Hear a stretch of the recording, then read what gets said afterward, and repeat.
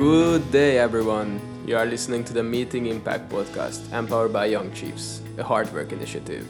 It's Misi Gulyas. I'm gonna be your host today.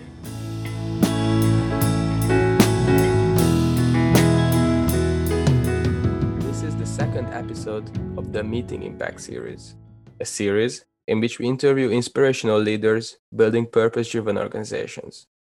On today's show, we are going to talk with Tim Westwell, the co-founder of Pukka Herbs. Founded 16 years ago, Pukka has become globally recognized for its herbal teas. Tim discovered the magic of herbs after his own health issue prompted him to look for alternatives for Western medicine. Pukka has been growing at an incredible rate, doubling in size every 2 years for the last 8. Now Pukka's teas are sold in more than 40 countries. Despite this growth, Pukka remains true to its social purpose and donates 1% of its sales to environmental organizations. Tag along if you want to hear more about Tim's story and how working from the heart can help you at building a successful brand. And first, I would love to ask Tim to introduce himself a bit and maybe reflect on some major events that brought you here where you are right now.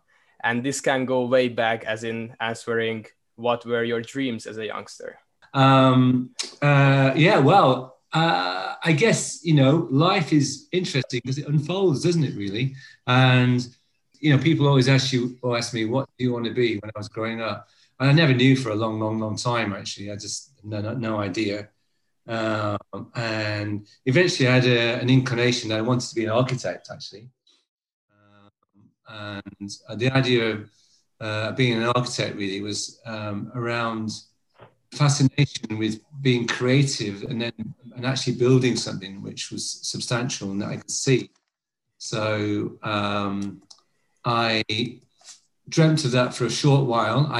It didn't really focus on it too much. It was more of a whim or a fantasy rather than a dedicated move to say, okay, what are the goals to get there and the milestones to get there. It was just a kind of dream, really.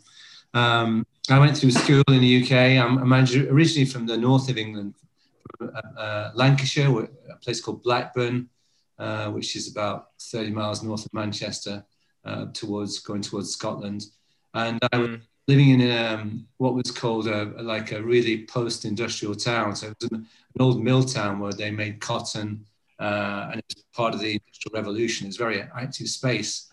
But where I was living at the time was pretty down, actually. It was in the 60s and 70s, and we were suffering a lot from a lot of people out of work, a mill into a school. So I was kind of living in a mill, going to school every day. Wasn't really encouraged through school too much, didn't like it too much, didn't like the formalities of school too much, but kind of survived it, did my exams, messed them up completely. Came out doing A levels, which was kind of top levels exams you do in the UK. Yeah, completely messed them up. So, and I didn't get enough, grades to be an architect or to go further forward and to do what I wanted to dream to do. So I had to kind of do I think it was like an emergency exit from my hometown. I wanted to get out. It's like out the escape door of an aircraft, maybe. Which way's out and where's a kind of chute down to survive somewhere else out of town. So I found a course to do, which was still related to the construction industry, which was in building and learning to become a site engineer, a surveyor, still involved in the building industry. And I went to live in Liverpool for 3 years, actually. Through that time, I decided I didn't definitely want to be a builder, but I thought I would actually complete what I set out to do. And maybe that's something I've always kind of thought about myself, is that tenacious quality that's really held me true to the things that I've done. And then I somehow went through that. And then one of the modules is like a business course with building. One of the modules was marketing. And it opened my eyes up to this idea of interaction and relationships, really. I still remember Maslow's triangle. I don't know if you guys are aware of Maslow's triangle and the hierarchy of needs and so on. It's like it was a massive light bulb moment for me, really. And I thought, oh yeah, because I've never been really taught about life or well-being or it's just trained. I was trained to do exams really, and that's all I did at school. And unfortunately, that's what a lot of kids do these days. Still do at school these days. So I had a hint of, okay, I'd like to maybe go into marketing and sales. So I started getting into sales and marketing, worked my way through into the computer industry, where I was just trying to get a job to earn some money to live, job, money, live, kind of really, not really knowing what my purpose or even thinking about what my purpose was really at that time. It was just about having a good time and kind of living for the weekends.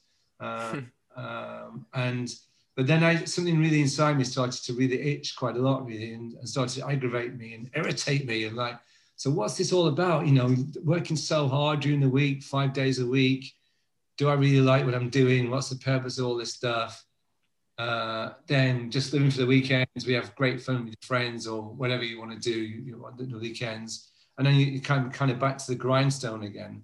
And so I kind of moved around. I got trained really well in business through my experience and career in the computer industry. Worked for a couple of American companies in a corporate space based over in Massachusetts. And I, became a business development manager covering Europe. Lived in Vienna for a couple of years. Lived in Portugal for a while as well.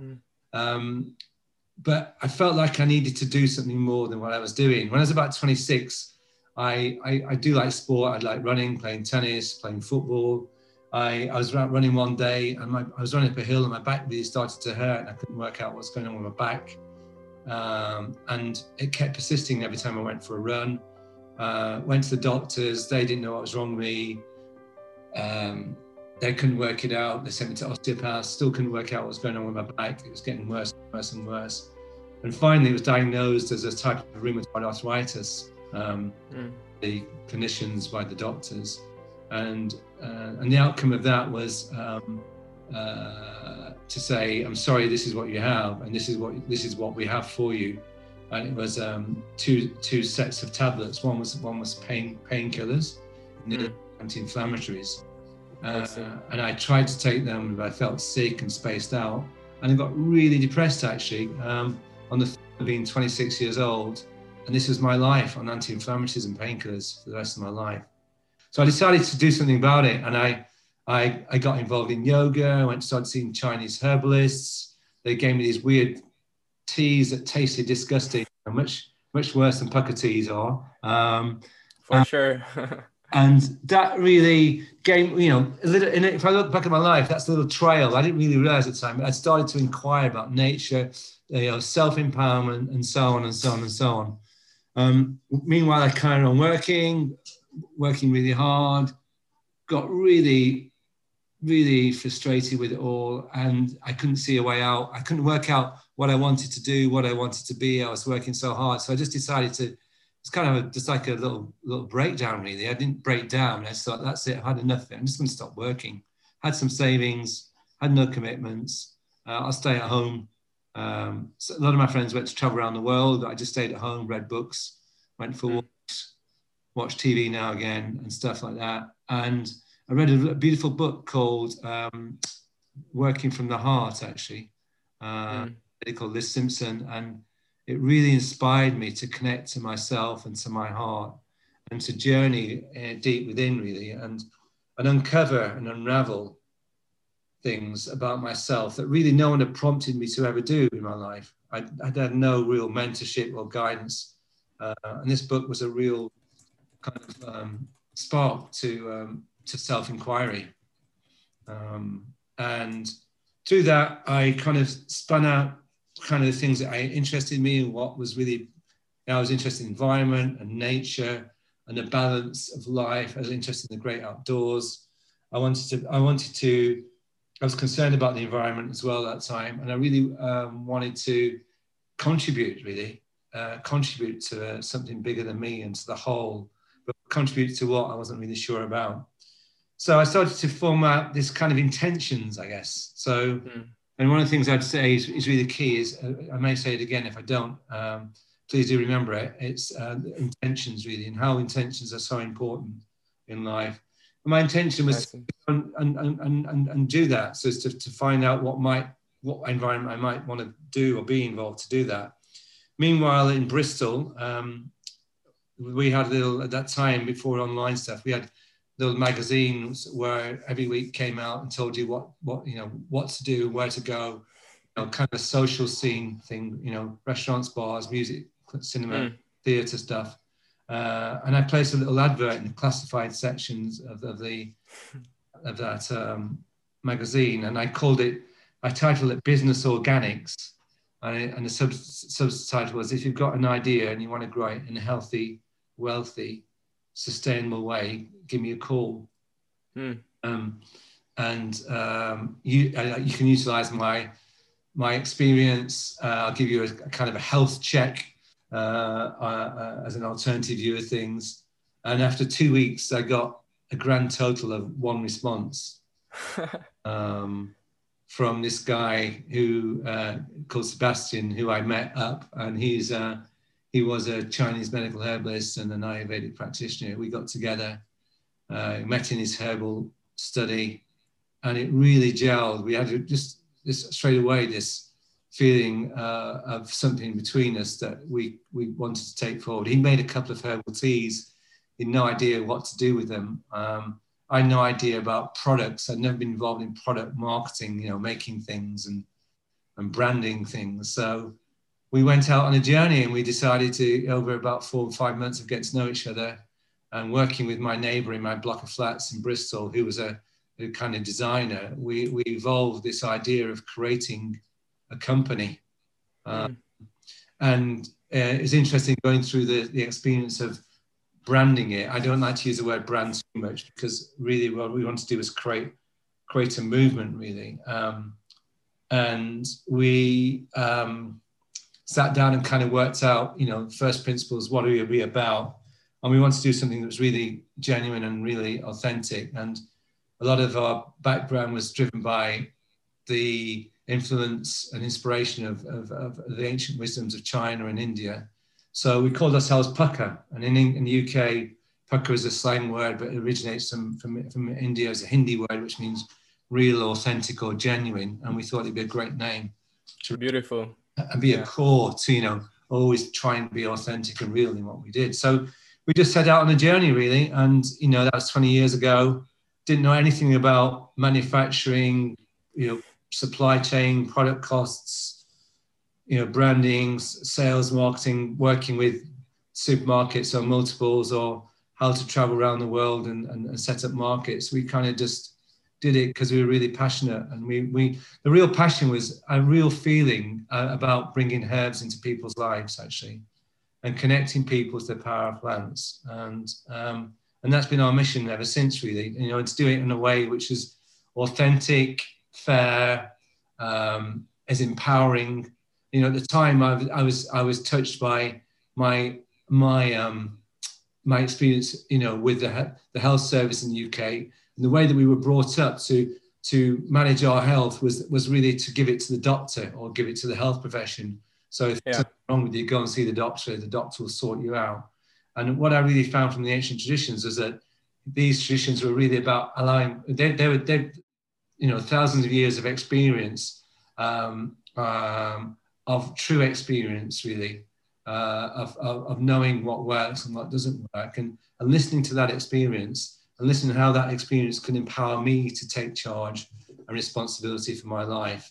And then, since then, it's always been a great, fascination and motivator for me, is to really be a platform or a catalyst to help people and encourage them to engage with nature and take charge of their life and go on their own personal journeys.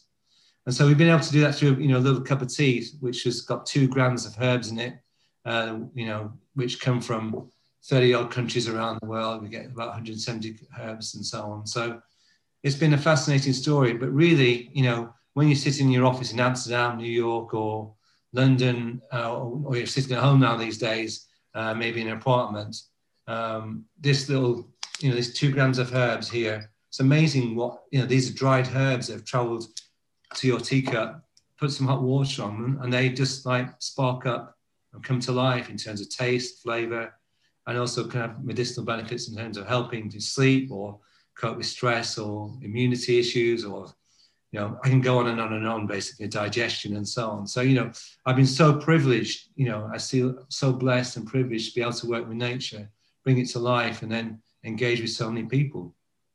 So yeah, that was a long answer, really, wasn't it, Missy?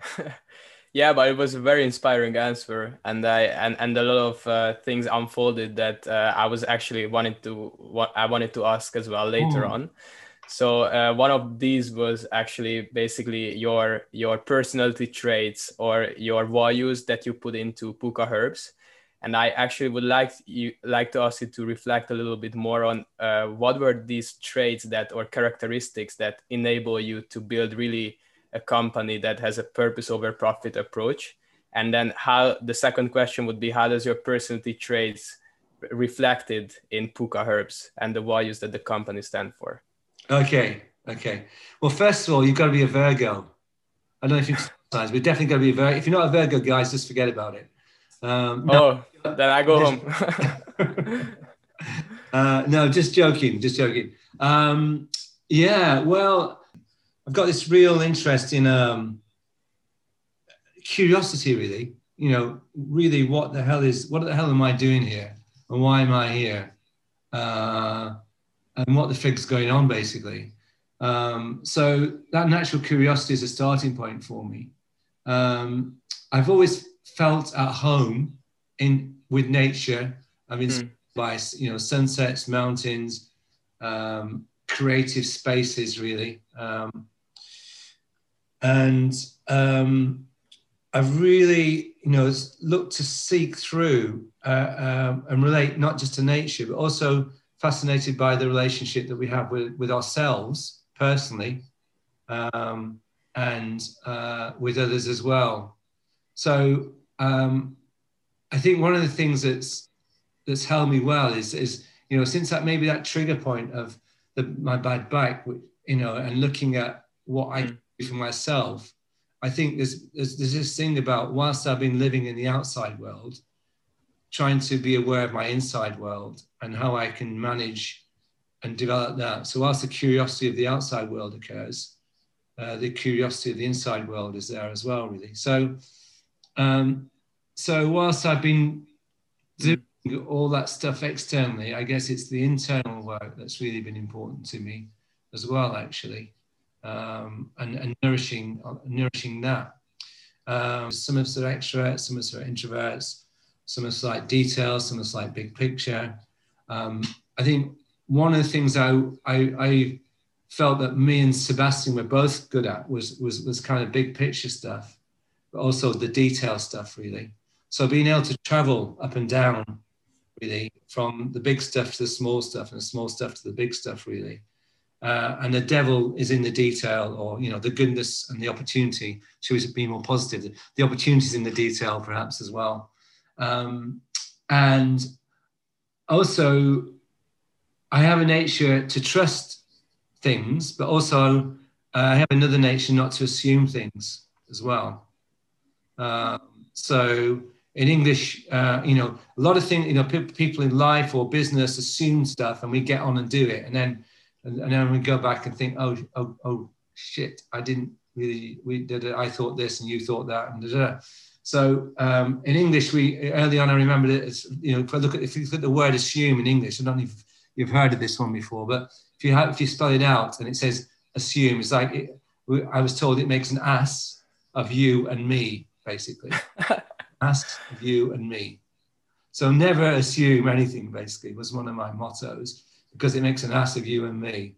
Not literally all the time, of course, because it still happens from time to time, but it was a great indicator for me. So while we were visioning and driving and moving forward and going with the flow and trusting the flow, trusting the journey, and knowing where we wanted to get to, but perhaps maybe setting off on one path, but then the other path might happen. And there's a flavour of paths that come forward, a bit like a river going down to the sea. It'll find the easiest and best way to flow. So we were flowing through things, but as we flow and encounter things, was really just checking it, and scrutinizing and discerning, not assuming, checking, double checking, perhaps being a bit too anal about it sometimes as well. Yeah, I think that was really, really, really, through that being tenacious as well, actually, and positive, actually. Very positive about things, really. And I think also one thing that I've learned to do is, and it's really easy to say this, but it's so bloody hard to do, is like not to try and judge things too much, people or situations. But also at the same time, contrary to that, trust your instinct, basically.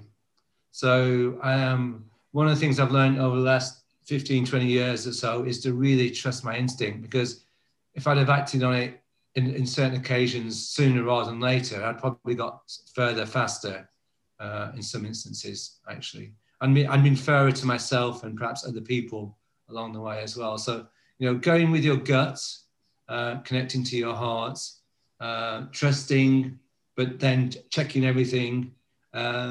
So quite a kind of like a montage of different things, really. Yes, and it really resonates with me. I think with everyone as well. These are the kind of values that help you become more conscious. And I'm just really curious. Like every time you hear something that sounds extremely well, like in theory, you always want to say, "Yeah, but how do I put it in practice, right?" And I would like to ask you then, how is it put it in practice in Pukka Herbs? Cool. How can a company enact these values? Okay, cool. Well, first of all, try and make sure you're going to go to work every day and enjoy yourself, really. And the other people around you are going to do that as well. So, when you have meetings or you're meeting people, when you come out of a meeting, how's your energy? Is it better or worse than when you went in, really? So maybe there's something about the attitude and remembering life is important, because we spend 5 days a week, maybe a bit more, sometimes a bit less, working. The majority of our life is committed to work, basically. Sure. So, before you do it all, kind of make sure you're engaging in something you feel really connects to you and your personal self, and your potential journey. Something that really feels authentic as well and genuine, actually, and perhaps meets some of the requirements that you need to, or environments that you need to have in space to live your life and to nourish your life. So I really think about this role of your job or the work as it's yourself. And a lot of people, and after I mentioned my early days of life, where you would just go to work and personal life would be so separate, but they're so interconnected, really. And it's really remembering that interconnection. So setting that up, so you set yourself up in the right environment, in the right space, in the right people. So how do we do that in practice? Well, we try and represent our true selves as much as possible. We're very clear about our mission and our vision, and that's creating a more conscious world by connecting people to the power of plants. And when we did it initially, when it was just me and Sebastian, it was just easy because it was instinctive and we knew it was on. But when it got to about 120 of us, and the steps between, we had to let go of that instinctiveness and start to create some structure around it. And so we did that by employing people who were experts. So, at one time, Sebastian and I did everything from, HR, people management, to sales, to marketing, to admin, to, And over time, we were very fortunate to employ people who were experts in these areas. But doing that, employing people who we feel could connect into our mission and can connect into our journey, really. And one of the interesting bits about that was that people that could be open and could adapt to change, actually. One of the things we've noticed is that the ability for people to adapt to change is really, really important. as you see it, particularly more than ever in today's society, what we're doing. So we would look at treating people as people, open plan office, connecting to people. And I think in Holland you have a much more open approach, perhaps to the UK in some ways, in the office environments that we have in the UK sometimes. And then laying down some foundations, really, as we grew, laying down the foundations back to the principles, of being searching for perfection as much as possible, but also allowing mistakes to happen at the same time. And I see. through that, as we got bigger, we started to anchor. We wanted to anchor our behavior. So it's not what we do, it's how we do it is so important. And what we're doing at work and how we do it is so important as well. And that sometimes gets forgotten. This remembrance that for some reason, I don't know who named us. We're all called human beings, aren't we? Why do we call us human beings? But we ended up being human doings. We're doing lots all the time, and we forget that we're actually human beings and not doings, basically. So I had one of my great challenges to people at Pukka was like, let's remember we're not just human doings all the time, we're human beings. And let's relate to how we do each other, not what we do all the time, basically. So we started to instigate programs related around anchor points from these ancient traditions that I mentioned, Misi, before, actually. So I told about the ancient traditions of, and the guides and inspiration of China and India. And some of the wisdom from yoga and traditional medicine there. And we created these practices, or looked at these practices of traditions like non-violence and how they could be related into the workspace. And through that, we created these things called the wisdom seeds. These are our 4 wisdom seeds, when kind of the anchor points that we would hold as principles, really, of ways to be. Not necessarily with the end point in mind that you should be that, but the practice of being that, really. And those we developed through working with some consultants, actually, who helped us from traditional wisdom cultures as well, actually. And those 4 wisdom seeds are truth, respect, and purity, and effort.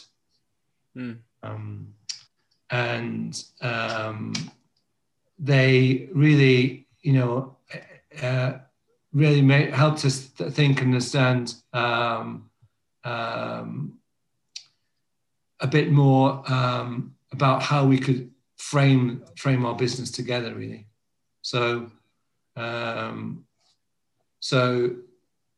truth was really about being authentic and real to yourself, and also about being discernment. I don't know if you know the word discernment, but how to know and clear and qualify and filter the truth or the best thing. Clear, yeah. Yeah, and discern and work that out pretty quickly. And respect was really about, we had 2 adjectives for each one, so that was discernment and authenticity. The other one was really respect is about self-awareness, respect yourself, and all that you are. Try not to judge yourself, but just to see yourself as an opportunity, as a person to grow and develop, and be aware of what you are and how you act with other people. And then on the other side of respect is compassion, as well as for self and for others as well, really. The other one, then the third one is respect, purity, and purity was about being open-hearted to oneself again and to others, and the other one is about being clear-headed as well, back to that discernment quality. And then the fourth one is effort. So making sure that the effort you put in is inspiring, and feels like it's kind of an effortless effort. Back to that quality of, every day we go into work. How hard or how tough is it? And you've heard this phrase probably, busy fools. We make our work, our efforts, inspiring and purposeful. I see. So the other word was inspiring and purposeful. I see, and it's very interesting that you started talking about the values from the point of a company growing. Yeah. And actually, I was curious to ask you a little bit contradictory question as well, with being joining forces with Unilever, and I actually wanted to ask you whether how much you think these values can still live in Pukka as they are now part of Unilever, and what's your view also on maybe the little bit of controversy that it spurred. Yeah, that was quite a journey, and it is still quite a journey, and it's a big story actually, because when we set up Pukka, we didn't really have an end goal or a plan to do what to do with Pukka. As we grew and developed it, we realized we were touching people's lives around the world. We were selling Pukka into 30 countries. We needed to get the herbal word out there and the herbal mission going, and to accelerate this consciousness and connection to nature, we had to keep funding the business really, and we were funding it. You make products, you sell them, you make them, you sell them. You've got to put money in if you're growing at 35-45%. Yeah, which we were doing and we continue to do today actually as well. Still the same results today. And after a while, we were self-funded. Sylvester and I, we got £2,500 each out from a cash point, and that's how we started Pukka, and we got a £10,000 loan basically. We grew and developed with the help of the banks, who gave us the money, which gave us the funding and ability to develop the mission. But after a while, they said to us, "Listen, guys, we just can't keep giving you money. You need to have some investors in this business to fund it going forward." So we looked to invest the business, to go with venture capitalists or to JV or to do various other things as well. And we didn't really have a vision to sell the business, but then all of a sudden we met Unilever, and we realized that they had a legacy of working with brands for a long time. They also were and are the biggest black tea company in the world, with Lipton and PG Tips and Brooke Bond. Yeah, this is a great opportunity to piggyback onto them and retain our values and create a long-term legacy for Pukka. Because Seb and I aren't going to be here forever, but hopefully Pukka will be here for a long time. This is an amazing moment, our opportunity to do that. And meanwhile, let's just check out, and we had there were other companies that were interested. As it kind of like we say in England, you wait for a long time. It's like waiting for a bus to arrive, and then they all arrive. All the buses arrive at once. And all of a sudden, we had a lot of interest from other companies that wanted to be involved with Pukka. We met Ben and Jerry's in America, who were one of Unilever's companies, and we were fascinated and encouraged by their social mission and what they were doing and how they were allowed to operate outside of Unilever.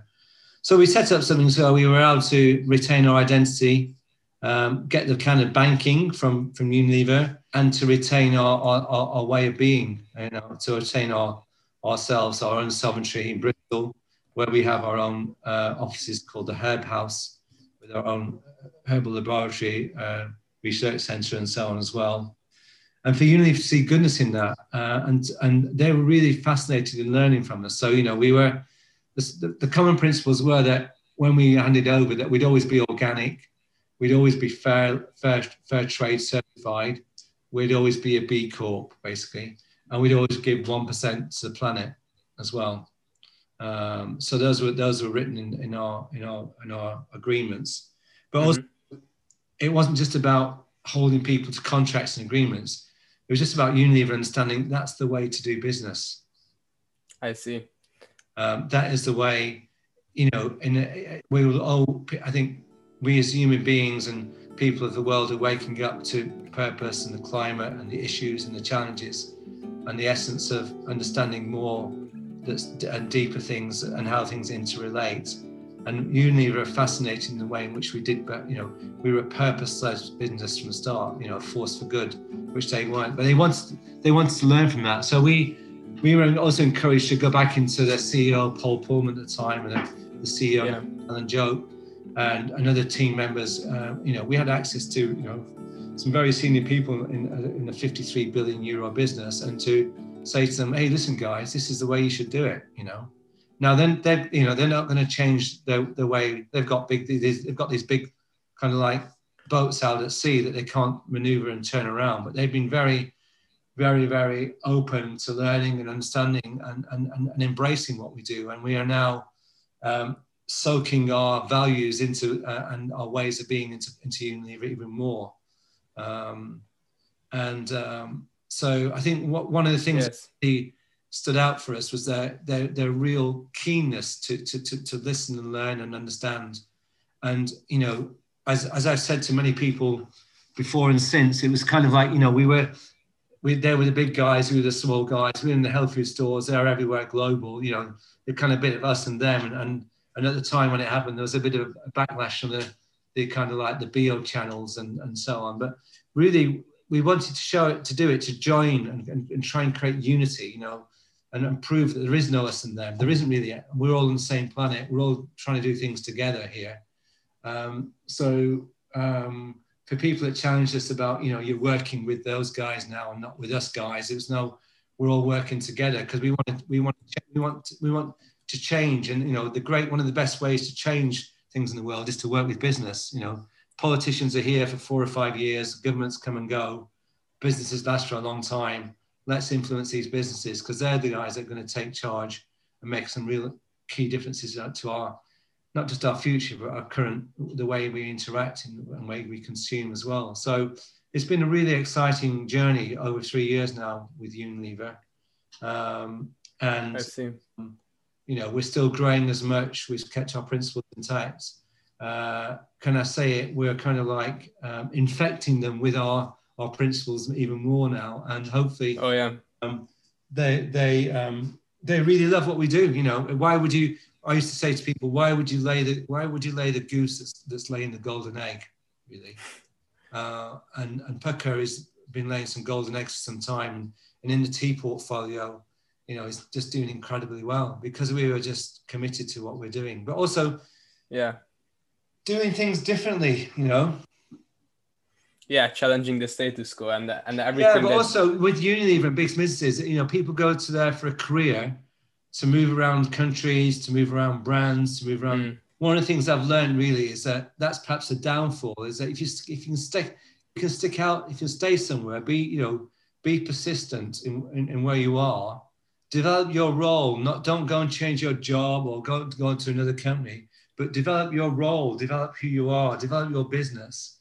Stay in relationship to where you are. It really holds true to going deeper and having a better connection. And that connection, if you work with a business for a long time, really, it really amplifies around to others. And, you know, we've always set up Pukka with relationships with customers and suppliers about long-term relationships.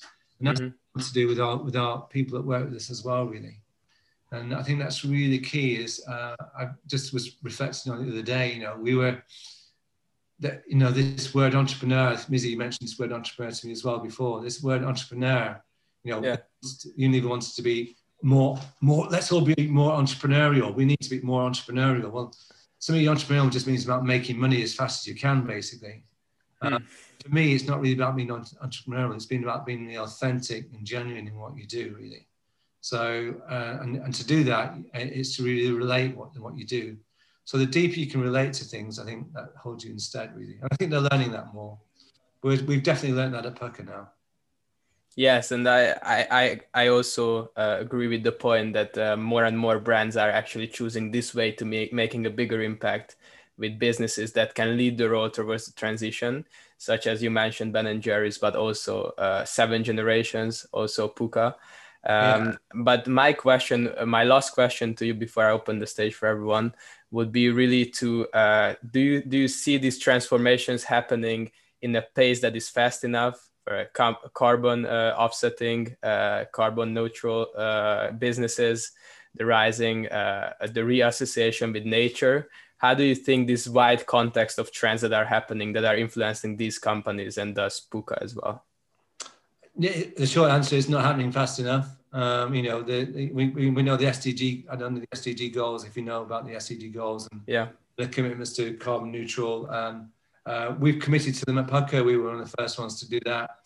We are on a journey with Unilever, influencing them and their change on that as well. I think governments still, you know, have got a right, you know, to work in this space, and I think governments have let us down a bit, really, in terms of their the opportunities they've had to make some progress from what was agreed at the Paris summit. I think, you know, we as individuals have got the power to choose, and I think, you know, it's where we spend our money. And we're also a B corporation. I don't know if you've heard of B Corps at all. Yes. But they're about not just about they're about they were originally set up in America to have kind of triple bottom line, so that, you know, purpose-run businesses with welfare and justice in mind, social welfare as well. And you know, if you're going to spend your money, us guys, we're the ones that can determine that by, you know, the way we live and how we live, and who we spend. True.